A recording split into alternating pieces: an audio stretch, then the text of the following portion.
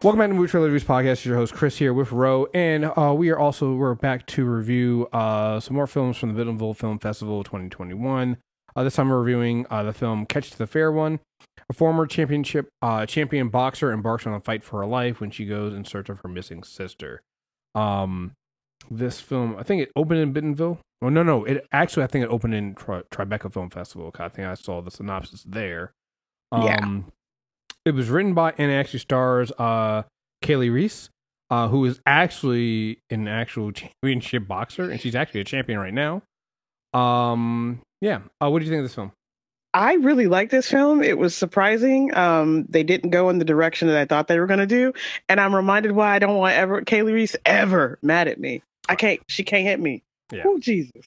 Well, I think there's a couple things about this. So she's a boxer, but she's also like, is also, a motivational speaker. She's, a strong advocate for Native rights.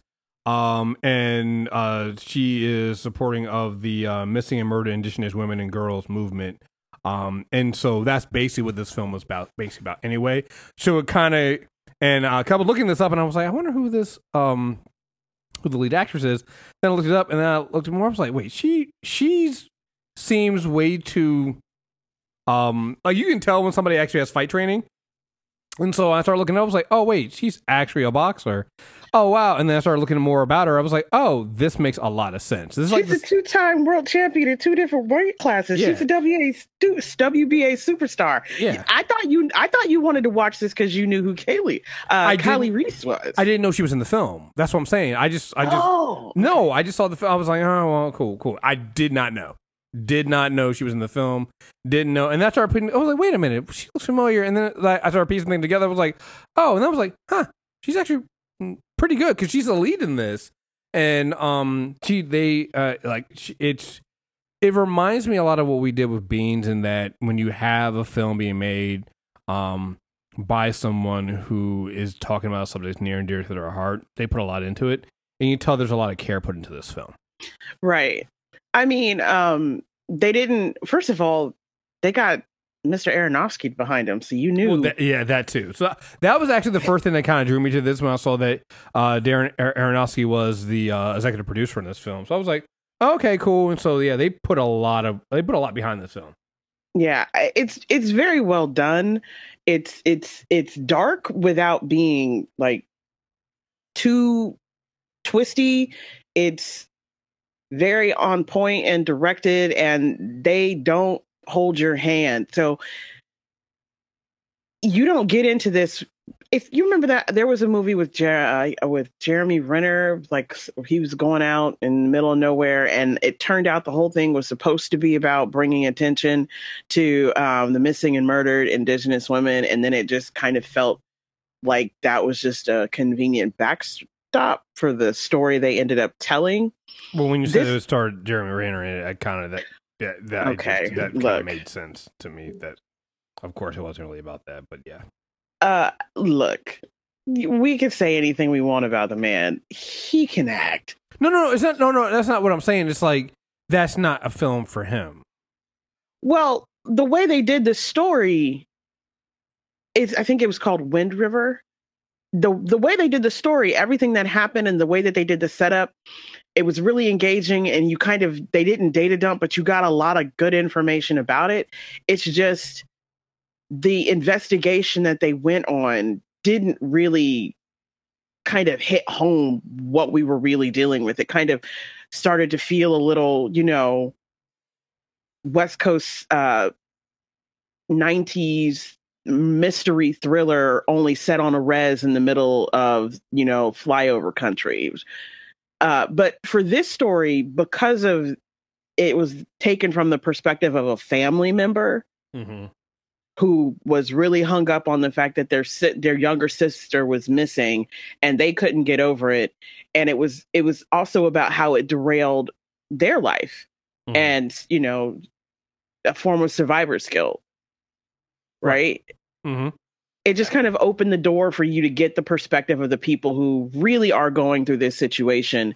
And, there's a a support group at one point in time where people are talking and everybody in the support group is indigenous and they're all talking about somebody in their family who's been snatched up.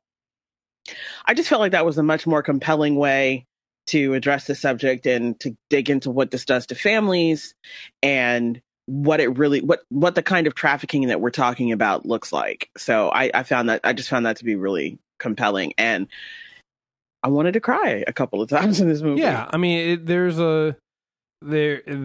is a very raw looking film here, and there's some really raw. I saw your, I think you texted me about the waterboarding scene, which is Yeah. but there's also a lot of like, you deserve that shit too. That happens in the film. You notice all I said was Yeah. homegirl waterboarded this man. Like no other statement could I make. Yeah, yeah. I also think this film is I put it in the same category as Beans. I think it's a better film than Beans, but like in the fact that there's a very raw, not sugar-coated look at what some of the stuff looks like. Like at first when I'm trying to figure out what's happening here, in the early, when I figure out what it is, it's like when she's bleeding in the mouth, right? And you find out that she's had a razor blade there. You're like, oh, okay, and it's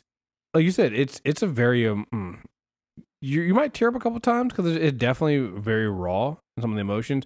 The conversation she was having with her mom when it was the whole idea of, you wish it was me that had gotten taken, not my sister, right? And those conversations there, like there's a lot of and even the end, I like how they did the end because it's, we're not gonna get into spoilers, but even the end of this film, I think, is done well because, like I said, when people do these kind of films, they find a way to kind of distance themselves from what's really being talked here, right? This film there's a lot of subtlety in here, like with what some of the men behind some of the kidnappings were and where they were located at, and some of the things they did, and it's just, you kind of feel almost hopeless a little bit. But I think that was kind of some of the point of this film here, because like this is a serious thing that you hear all the time, talking about missing Indigenous women, missing Black women, and these women, or young girls get scooped up and you never hear or see from them again. And we have a tendency to want the third act happily ever after, however that has to come. We're all for talking about the social issues, yes, and put the quotations, but to actually real deal in a forthright manner about the very two different Americas and very two different worlds globally that people can live in and what can happen to you in them, it's bleak. So to get a movie that actually, it looked beautiful, but it was bleak all the way through. And it feels unsatisfying the way something like this should be unsatisfying, right?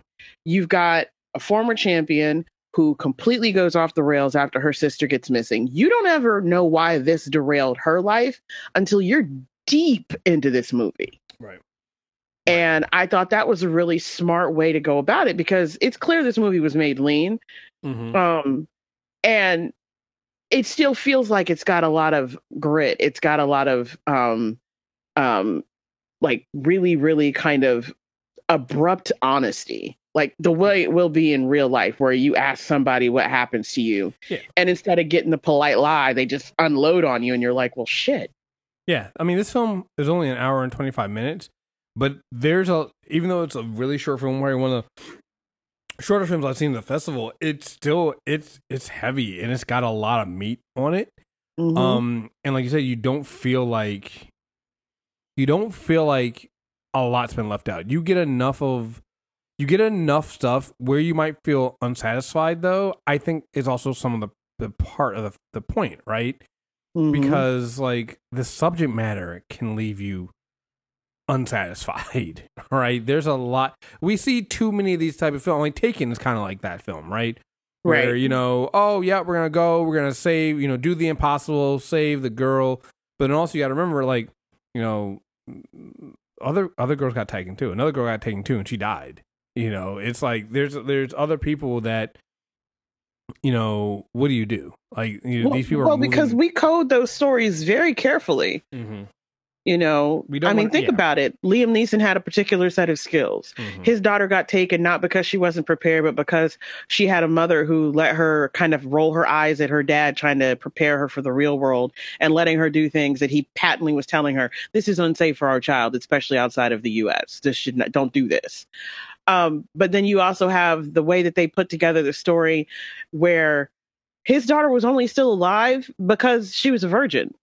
You know, so we don't even really talk about, they gloss over why he was able to find his child. They gloss over the fact that she was special enough to require special treatment while they bulldoze through all the places, like where you say, where he's basically bulldozing through all these other people taken without zero care. Zero care for them other than the relationship that they bear to his search for his child. And I don't think that you should, it's a revenge drama, clearly, but it plays with the conventions that we put in these kinds of stories in a way that I think really worked. And it's decidedly impressive in the fact that they didn't need a whole lot of words. Right. Right. And don't get me wrong, there's definitely some revenge that happens in this film, and those moments are definitely satisfying.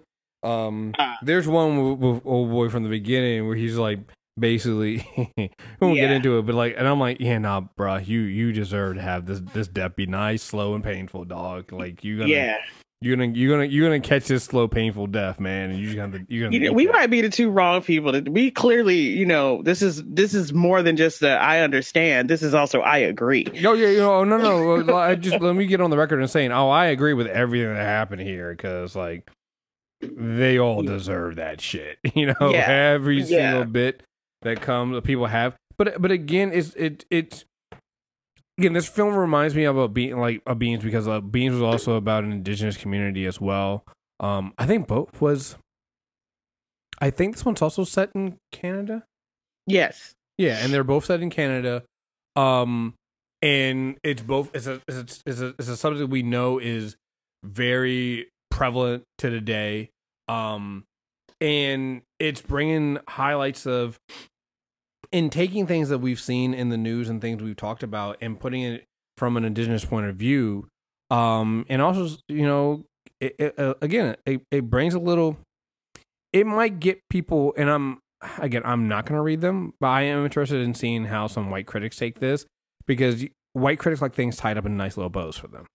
I was just looking at some of the reviews, and every last one of them, the way they use the word unsatisfying is about talking about the ending. Okay. And that makes sense. And I'm like, yeah, because this is an example of a film where white critics and white directors want to wrap things up because they think that the audience can't handle the truth, right? Come on, let's be real. White directors and white screenplay writers and mostly white audiences, they expect these stories to be wrapped up because that's what makes them not real. Mm-hmm. No, right. I don't even think it's about whether or not they can handle it. It's, for them, this is fiction. Even when they say they're inspired by or based on a true story, it's still fiction, because anything less than that glossy patina that they put on this stuff means you have to deal with why this can't be resolved. Like, she's not going to find her sister, and even if she does, she's not going to end trafficking. Mm-hmm. You know, and those things, having to have those acknowledgments means you have to admit that this is a problem, right? You know, and this is the kind of first world problem that we don't like to talk about. That when people start saying, you know, capitalism is bad, this is why. Like, being money driven, like, you get in here, the father is played by what's the actor's name? And I really am. He's a great actor. He's a character. Kevin Dunn. Yeah. But yeah, he's been taking some roles lately, and I hope it's because he's trying to elevate like the profile of the film. but he's been sliding into some evil in ways that I want to ask if he's okay. But there's a moment in here where he says something to her, and it's not even just his delivery, but it's definitely his delivery where he's like, "You think I remember their names?" Yeah. And that it puts it into like a really stark focus how futile everything was. That once you're lost, they use the word lost for a reason. Like after a while, they don't call missing people missing anymore, especially when they're tender age. They call them lost because it's very rare that you find something that's lost. You can find stuff that's missing or misplaced, right? And it was just really, it kind of drove home the point to me, the parts of these conversations that we don't have, that this particular trafficking ring works because it's extremely well funded and it gets to hide behind white privilege. There's another character in here who plays the wife of one of the people who she goes to question about her sister. And as soon as she came on the screen, I was like, I wonder if she's actually voluntarily in the situation that she's in. No, yeah. And I appreciate this film not having to. It also wants you to be smart to figure that shit out yourself. I also appreciate how they don't act like the white woman is oblivious. They pulled into the benevolent mistress of the plantation trope, and Lisa Emery did a real good job, pissing me the fuck off. Yeah, I mean, again, this film is an hour and 25 minutes. It gets in and get out, but it gives you everything you need. I said, Kayla did a great job, as the lead in this, and going with it, like, and it's not just that typical idea of, well, she's an athlete, a boxer, so we brought her in here. We just didn't give her a lot of words to speak. I mean, there's a lot of acting she does just with her emotions and her face and things like that I think work really well. I mean, again, but she delivers her lines too. Right. Don't get me wrong. Yeah. Absolutely. I mean, this is a legit, like, great, this might be is this her first and only acting debut? I don't know. I think it might be. I think I looked this up and I think it was. The other funny thing, it wasn't even listed on her IMDb. I know she wrote the story, so that's great. It doesn't. This is the first one she's actually acted in. She's also the first one she's wrote for, and I know she hosts a podcast. I don't know if she hosts it, but she's frequently on. Yeah, frequently on it. But this is a first for both on writing and acting, and I would say on both, great job. Yeah, I mean, isn't the person she wrote with is who does Narcos, right? Might be because there was some really good directorial choices and editing in this movie too. Well, the co-writer is also the director, and he also directed some on Narcos. Yes. Okay, because I was like, every once in a while there was like a composite spot. I'm like, I swear to God, that looks like it's from that drug show. But Yosef, he's directed Narcos, and he's also co-wrote this with Kaylee. So, this is a fantastic job on both of these efforts. What do you give this out of 10? I think this is a solid 7.5 for me. Yeah, I'm just gonna go an 8. I actually really enjoyed this. I thought this was really good, especially with it coming out and being a first for Kaylee, and I'm not sure he's directed something before. Yeah, he's on the festival circuit at least one other time. Maybe not. Maybe as shorts, but not. This is actually the first directorial. Like, this is his first feature. Wait, Dirty Hands. So maybe is that a feature film? I want to say maybe. Yeah, it sounds familiar, but off the top of my head, I can't tell you if I saw it. So yeah, Dirty Hands it came out 2014. So and again, that was also another hour and 24 minutes. So the other thing that I want to say here is like also does a really good job of getting a film out short. Yeah. I mean, I think we're going to start seeing a lot more of the 85, 86-minute max movie because you're going to have to change how you make movies post a world that refuses to understand the world has changed. You're gonna need more bubbles. You're gonna have to do more one scene movies. This movie has only a couple of different locations. Right.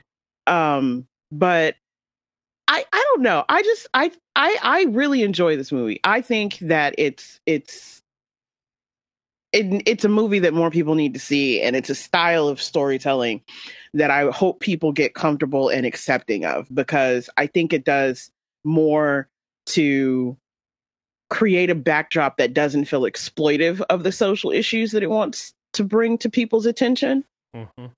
And I really appreciate that, because I'm feeling a lot of, this is a great place for us to plant these white people and tell this story with other stuff going in the background that other people may notice, and we can say that our movie is socially aware story format. I'm really tired of it. Right. Same here. So this was, and I agree with you. This is better than Beans, probably because this is fully rooted and there's no, story within a story element. This is right. It's very focused. I think the biggest difference between this and Beans to me is this is focused. And again, that's just because of the way the story is being told and what goes on there. So not really a huge knock against Beans, but that's just a reality of it. I mean, there are layers and there are stories within stories and implications, but they're all still focused towards the same point. And Beans is two stories happening simultaneously. Right. So I agree. Yeah. It looks like the average is 3 out of 5 from white critics. Welcome. No, I mean, no, I just popped in. It looks like that's what it is, but it looks like it's got really good solid scores on Rotten Tomatoes right now, and I hope that holds, because I hope this gets picked up, because I want people. Oh nope, IFC bought it. Okay, awesome, great, exactly where it belongs. Definitely. So, all right, folks. Hopefully this will come out on IFC soon, so keep an eye out with that. We have more movie reviews coming out soon, so make sure you subscribe. Movie Trailer Reviews, iTunes, Stitcher Radio, and Spotify. And we got plenty of stuff coming on, so stay tuned for that. So again, folks, thank you very much for listening. Until next time, we're out of here. Peace.